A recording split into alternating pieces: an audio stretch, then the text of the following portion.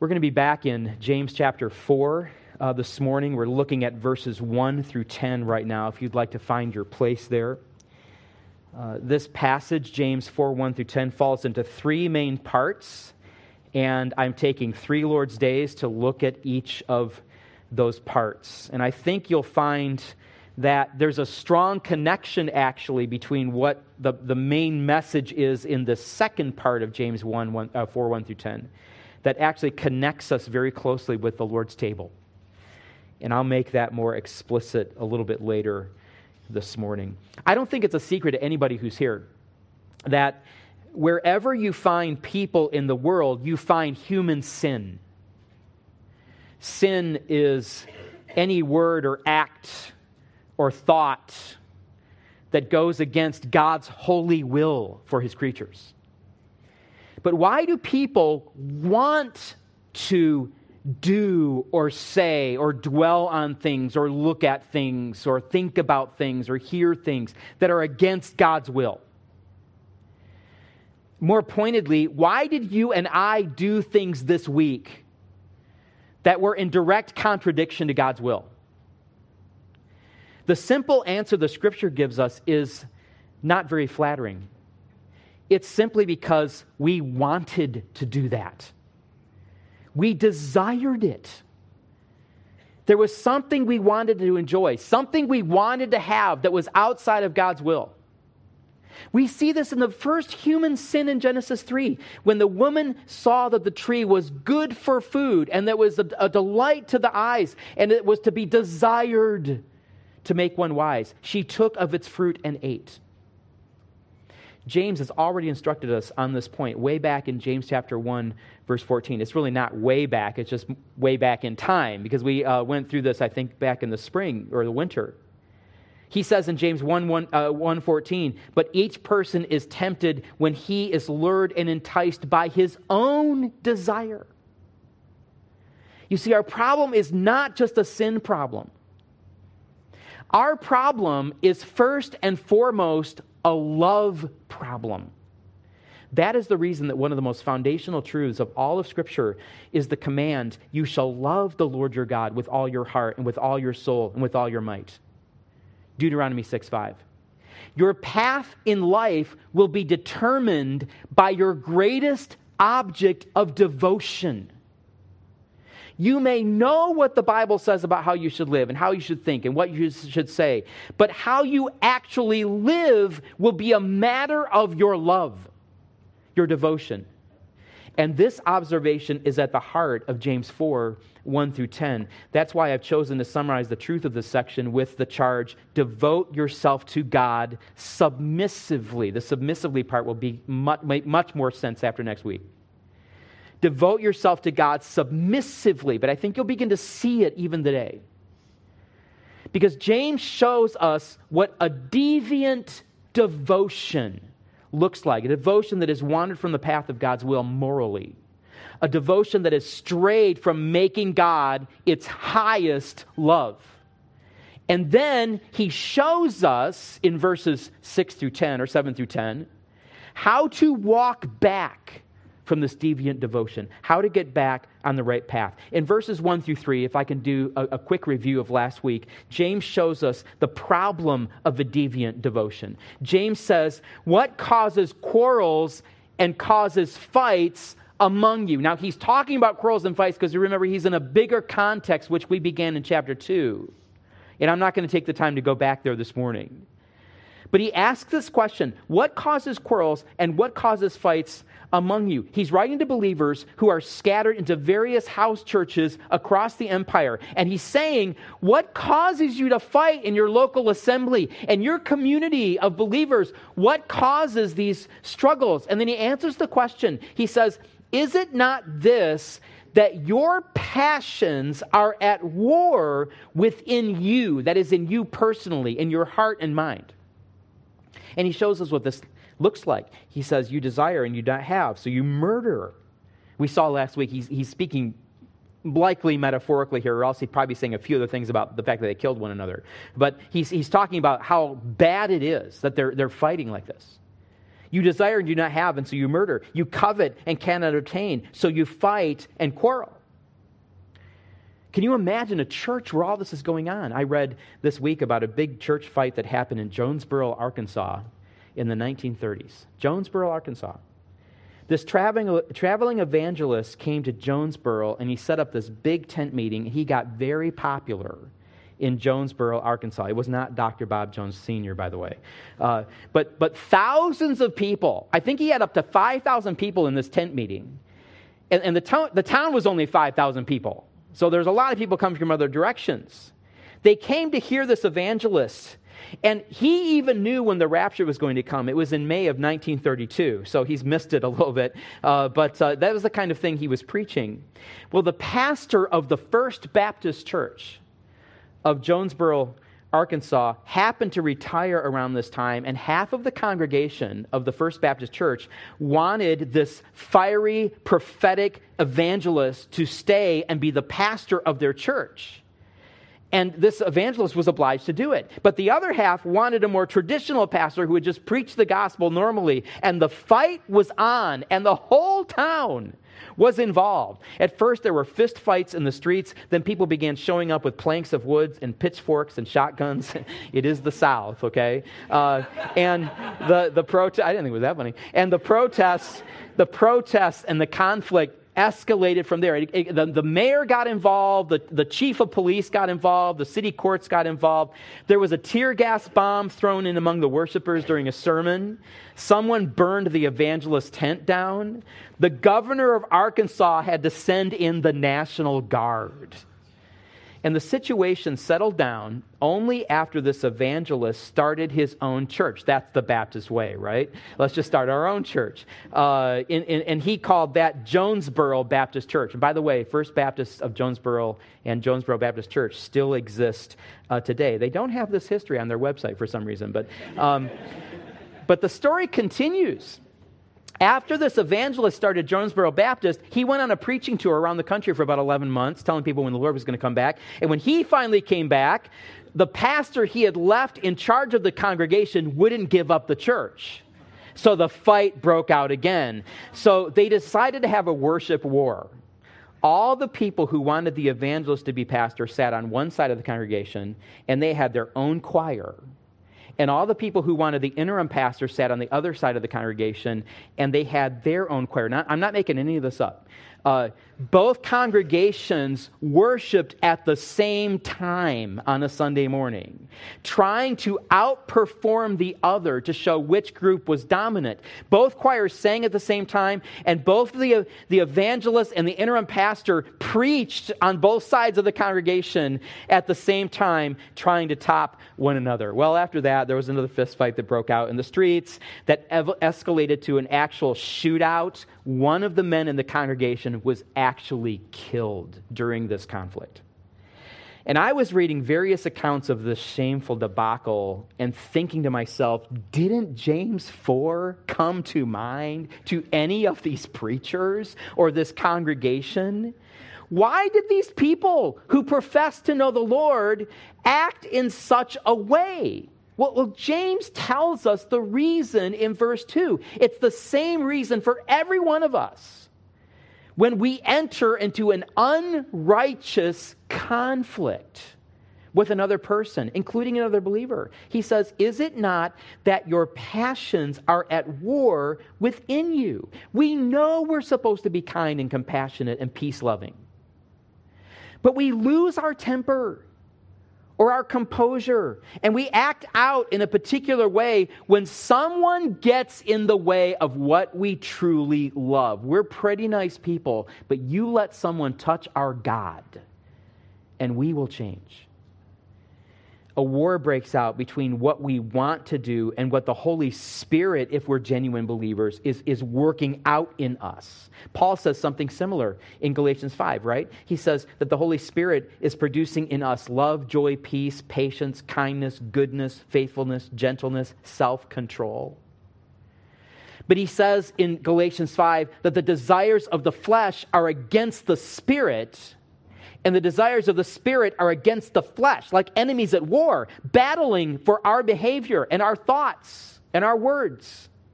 And he says they are opposed to each other. The same thing is happening in James chapter 4. And when we give in to the flesh instead of yielding to the Spirit, then we are not, in James's words from the end of chapter 3, following the wisdom that's from above. We are following wisdom that he calls in chapter 3 earthly, unspiritual, demonic. How can you tell which wisdom you're following? James says that's easy. Wisdom from above, he says in chapter 3, verse 17, is first pure, then peaceable, gentle, open to reason, full of mercy and good fruits, impartial and sincere. Sounds a lot like the fruit of the Spirit. But wisdom from below, earthly, unspiritual, demonic, trends toward the kind of unrest we read about here at the beginning of chapter 4. When you want to fulfill your own desires so strongly, you don't care what relationships you destroy or use or lie to or manipulate to get them. But as we saw last week, the problem with a deviant devotion goes further than a relationship or a broken relationship with one another. A deviant devotion is also willing to harm one's relationship with God. James says at the end of verse 2, you do not have because you do not ask. He's talking about prayer. It's not likely that you are going to be spending time in earnest prayer for unrighteous desires. But worse than that, James goes on in verse 3 to say, you ask and do not receive because you ask wrongly to spend it on your passions. Now think about this for a minute. Here's a person who is so set on his own desires that he is willing even to try to manipulate God. He takes the precious means that God gave believers by which they can draw close to Him, and they turn it into a play on God to get what they want. And taking something God gave us for His glory that we can devote, so we can devote ourselves to Him, and then using it to exalt ourselves instead, that is the essence of idolatry. It is the height of a deviant devotion. And that leads us directly into this next section that we'll talk about this morning. Not only does this section talk about the problem of a deviant devotion, James goes on to explain the travesty of this deviant devotion. In other words, how bad this really is. It's not just on a list of random sins. This is a terrible problem. A travesty is something that is absurdly distorted. That's what that word means. James is going to tell us how to come back from a deviant devotion in verses 7 through 10. But before we study that part of the text, next week, Lord willing, it needs to hit home to us how terribly perverse it is for our devotion to God to be displaced by a devotion to something or someone else. I think the translation here softens the outrage that James expresses in his writing. James does not say clumsily, you adulterous people. Most translations read something like this in an attempt to communicate the full idea, but that takes the teeth out of it, in my opinion. James actually writes a single accusatory word in the Greek text. He says, adulteresses. Adulteresses. He's name-calling. Now, why would James use the word to describe the travesty of those who practice a deviant devotion, who replace their devotion to God with a devotion to something else or someone else? Well, remember, James is writing to Jewish believers, right? We've made this point several times. You don't understand James unless you understand that it's a completely Jewish letter. And writing to Jewish believers who are very familiar with the Old Testament text. And one of the most salient ways that God condemns the idolatry of His people in the Old Testament is to accuse them of spiritual adultery. We don't have the time right now to explore this theme in the Old Testament like we could. But passages like Jeremiah 3, Ezekiel 16, and really the entire prophecy of Hosea are key locations in the Old Testament where God depicts His people as a bride who swore a covenant to God as her husband, but was afterward an unfaithful wife. Now, there are there's more than one reason why a married woman may commit adultery. A wife may be lured away. She could be seduced into an illicit relationship. In fact, the original sin itself, which I already mentioned this morning, was the result of a seduction, right? Eve was not looking to disobey God. The serpent came to her and deceived her. But that is not the way the Old Testament portrays God's unfaithful people, the nation of Israel. They are not seduced by false idols. Are you ready for this? They're not pictured as being seduced. When God talks about spiritual adultery in the Old Testament, he depicts his people as leaving the God who redeemed them and blessed them. And they go looking for other lovers to be devoted to. In other words, they prostitute themselves. And we see this in many passages. In Jeremiah 3, for instance, God is exasperated by the unfaithfulness of his people. And he cries out, "You have played the whore with many lovers. And would you return to me, declares the Lord? Lift up your eyes to the bare heights and see, where have you not been ravished? By the wayside you have sat awaiting lovers like an Arab in the wilderness." In other words, like a nomadic people who wait in the wilderness for passing caravans to trade with. That's the idea there. You have polluted the land with your vile whoredom. In Ezekiel 16, the prophet goes even further in describing the unthinkable act of Israel's abandoning her faithfulness to the Lord. It's really a stunning chapter. It just leaves you with your mouth hanging open to think about what Israel actually did when she committed idolatry.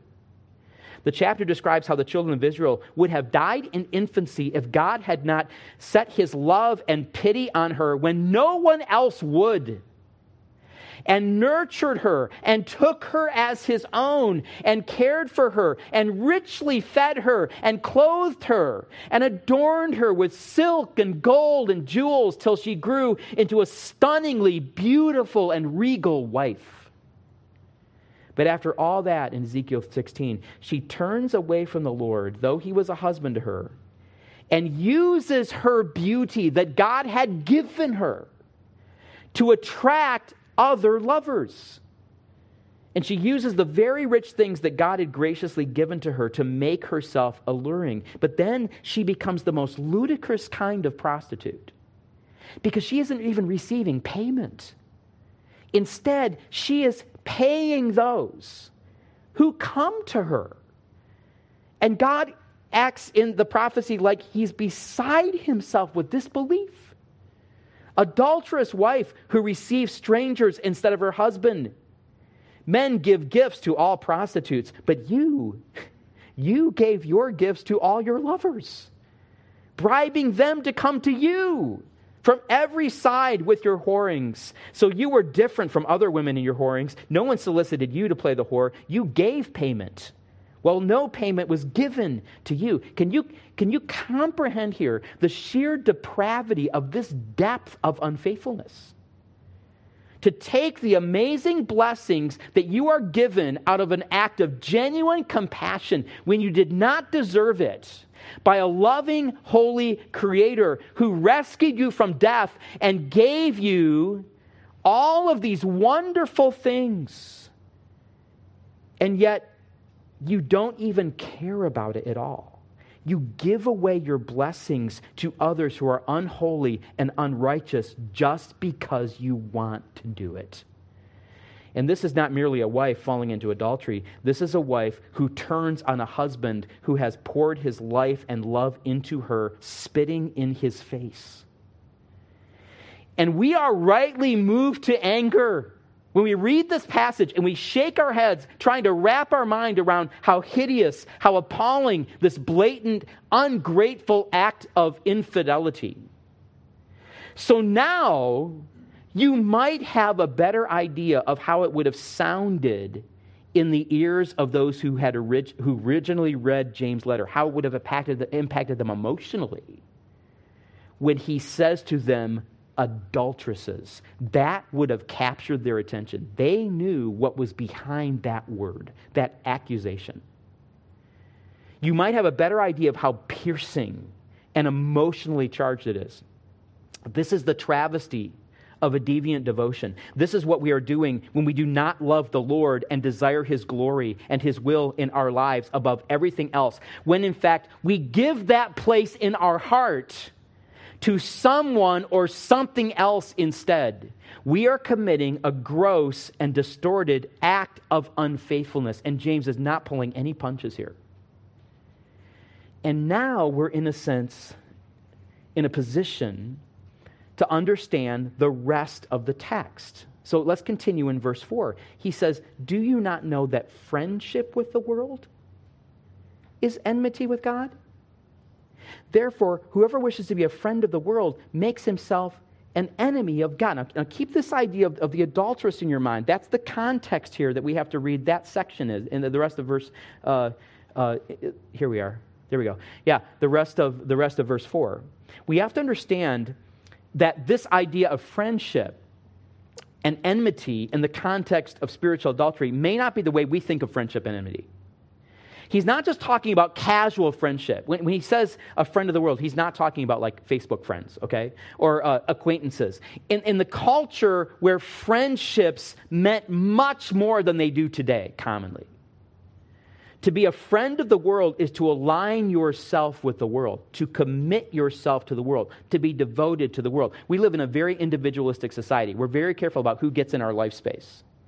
We devote ourselves to very few people. We don't have a lot of friends, but friendship meant this kind of devotion back in the first century. Not simply the people of the world. Does it say we devote ourselves? He says we're not devoting ourselves just to the simple people of the world. He says we're devoting ourselves to the sinful desires of the world when we become a friend of the world. And these sinful desires of the world are the antithesis of the holiness and righteousness of God. So when you want something that is not in the will of God and you set your heart on that, you become devoted to it rather than God, making yourself the enemy of God or the person you stand against. Now, you may be reasoning in your mind. It's true. I have other desires for pleasure or prestige or popularity or possessions or power. There's a root always at what we want. And it would be really good for us to identify the root. And we can say, yes, I have these other loves, I have these other urges, and I do pursue them, but I still love God. He might not be the heart and soul of my love. He might not be at the top, but I'm cool with Him. You are lying to yourself. This is not what the Scripture says. You cannot be devoted to God and love what God hates or love what robs us of our complete devotion to God. Jesus put it very simply in Matthew 6:24, right? He said, no one can serve two masters, for either he will hate the one and love the other, or he will be devoted to the one and despise the other. You cannot serve God and money. To serve in this context is to love and to be devoted to. And by simple force of logic, you cannot love and be devoted to two opposing wills at the same time. You cannot serve God and money. Most of you know that in the original word, the original language, the word money here is not actually the word money, it's the word mammon. It's actually an Aramaic word. And that can refer to anything of value that we desire. Money, riches, possessions. You have to decide where your highest devotion lies. Yesterday, many of us were able to gather for a wedding reception for Sean and Raquel, who were married several weeks ago and are now making their first home together. We had a wonderful time yesterday. And we were able to congratulate Sean and Raquel again and celebrate their new life together. There was a table in the room, so great pictures on that table of their wedding day. And I hope if you were there yesterday, you got to stop and look at those pictures. But can you imagine for a minute Sean and Raquel setting up their new home? And Sean unpacking those pictures and displaying them on a shelf. But then alongside of those pictures, placing a picture of an old girlfriend he used to date years ago. Now forgive me, by the way, for what I'm about to say. So I didn't ask his permission. What do you think Raquel's going to say about that? Who's that? Oh, it's just an old girlfriend I used to date. Is this your idea of a joke? Because if it is, it's not funny. And Sean might say, relax. It's not like I have feelings for her anymore. She's just a good friend. We just text every once in a while. Okay, now I'm going to stop right there. Does anyone already think that Raquel should stand for this even for a moment? No, right, exactly. Good. We can all say it together.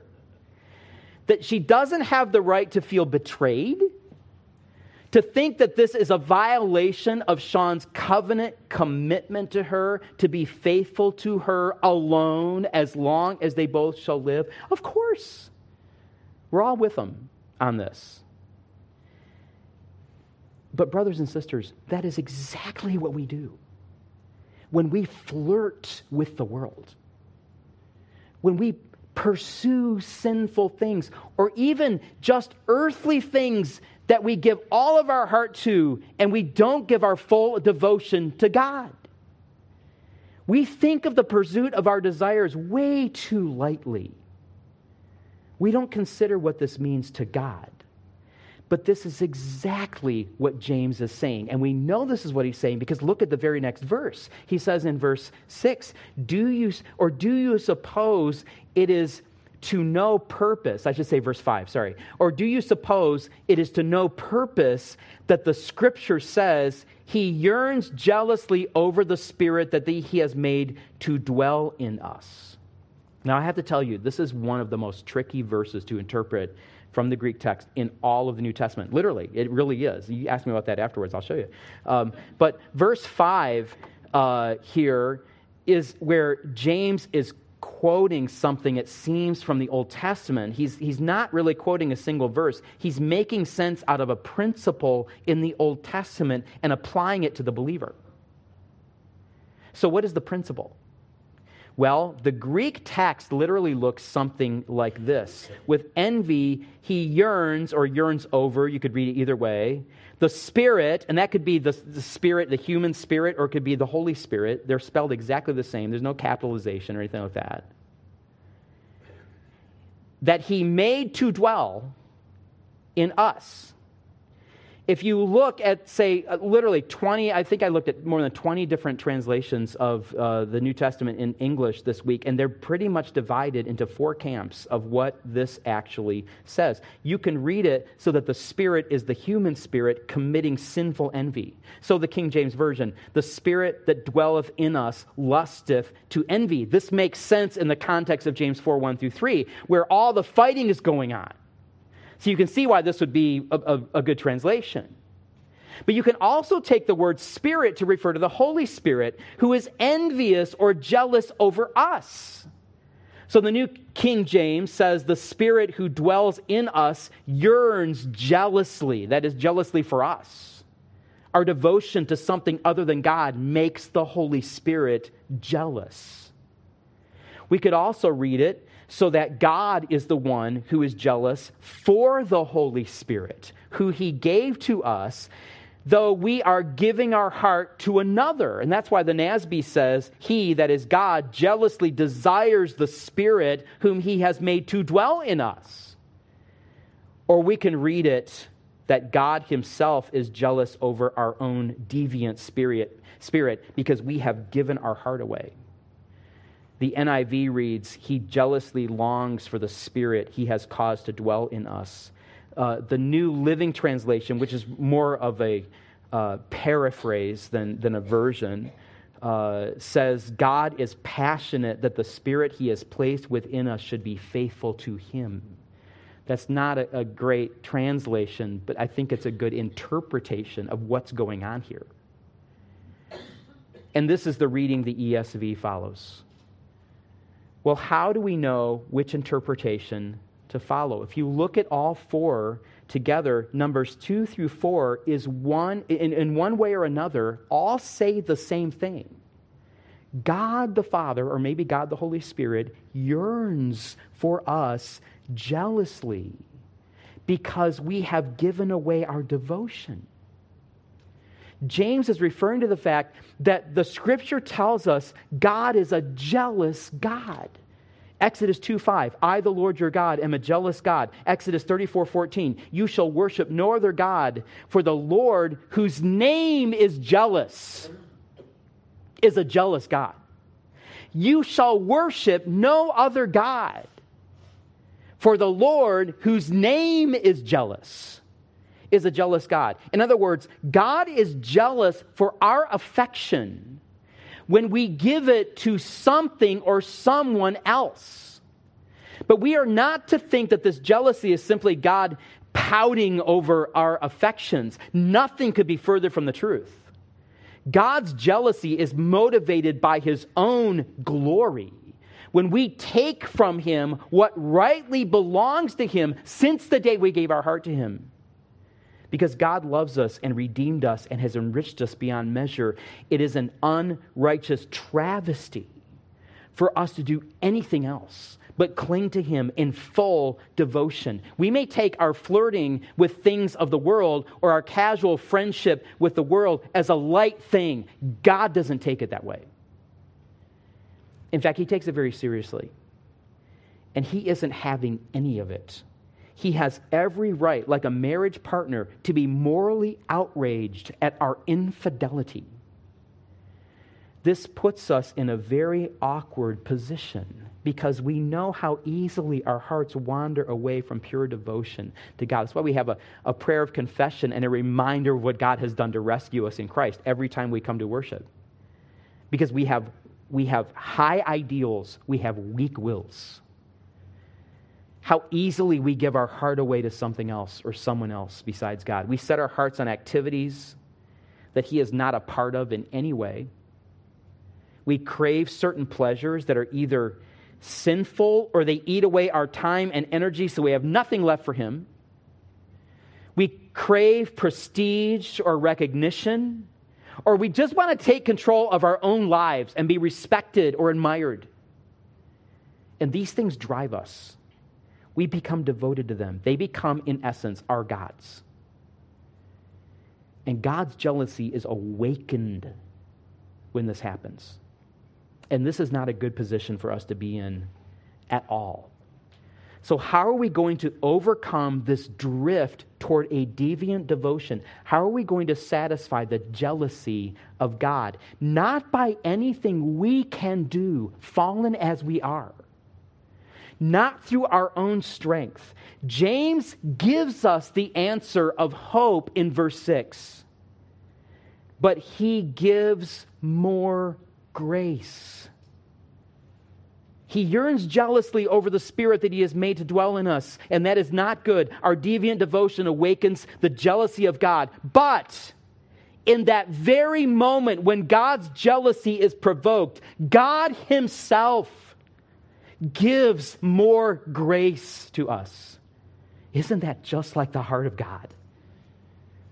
Where would we be without the grace of God? In this expression of His grace, God is making it entirely possible for us to devote ourselves completely to Him. How do we access this grace, this favor that God manifests in strength and desire to follow Him with all our heart and not the things that we desire, not our lesser loves? James finds the answer in Proverbs 3:34. He's quoting it here. Therefore, it says, God opposes the proud, but gives grace to the humble. The key to the problem of a deviant devotion is not to grit your teeth and try to talk yourself into loving something as hard as you can. The key is to humble yourself before God, to submit to Him. This is the meekness of wisdom, chapter 3. Do you understand what he's saying here? If you want to love something you don't love like you should, the solution is not in the loving. The solution is in the submitting. And this idea of humility becomes the central theme in the last 4 verses of this passage that by God's grace we will cover next week, where James explains how we are to walk back from this deviant devotion. This morning, however, I wonder, as we close, Are we too familiar with the world? Not the people of the world, but the sin and the pleasures of the world. Or maybe a more probing question is, if your relationship with God is like a marriage and you are the wife, how devoted are you to your husband? How much time do you spend with him? What other loves do you have that would rightly awaken his jealousy? Paul says that when we gather around the table, which we will do in a few moments, we must do so in a worthy manner. I think it would be fitting for us this morning to spend some moments in prayer before the Lord to prepare our hearts to observe the table. And I'm going to give us a few moments for silent prayer this morning in just a moment. First, this morning, let's confess our lack of devotion to the Lord. Every one of us can do that. Let's ask God to put his loving hand upon an area or areas of our life that we tend to place before him. Second, let's thank God for his grace to love him more as we submit ourselves to him. And then let's thank him for the salvation. Let's thank him for his grace that he has given to us because of the cross of Jesus Christ. Let's bow together.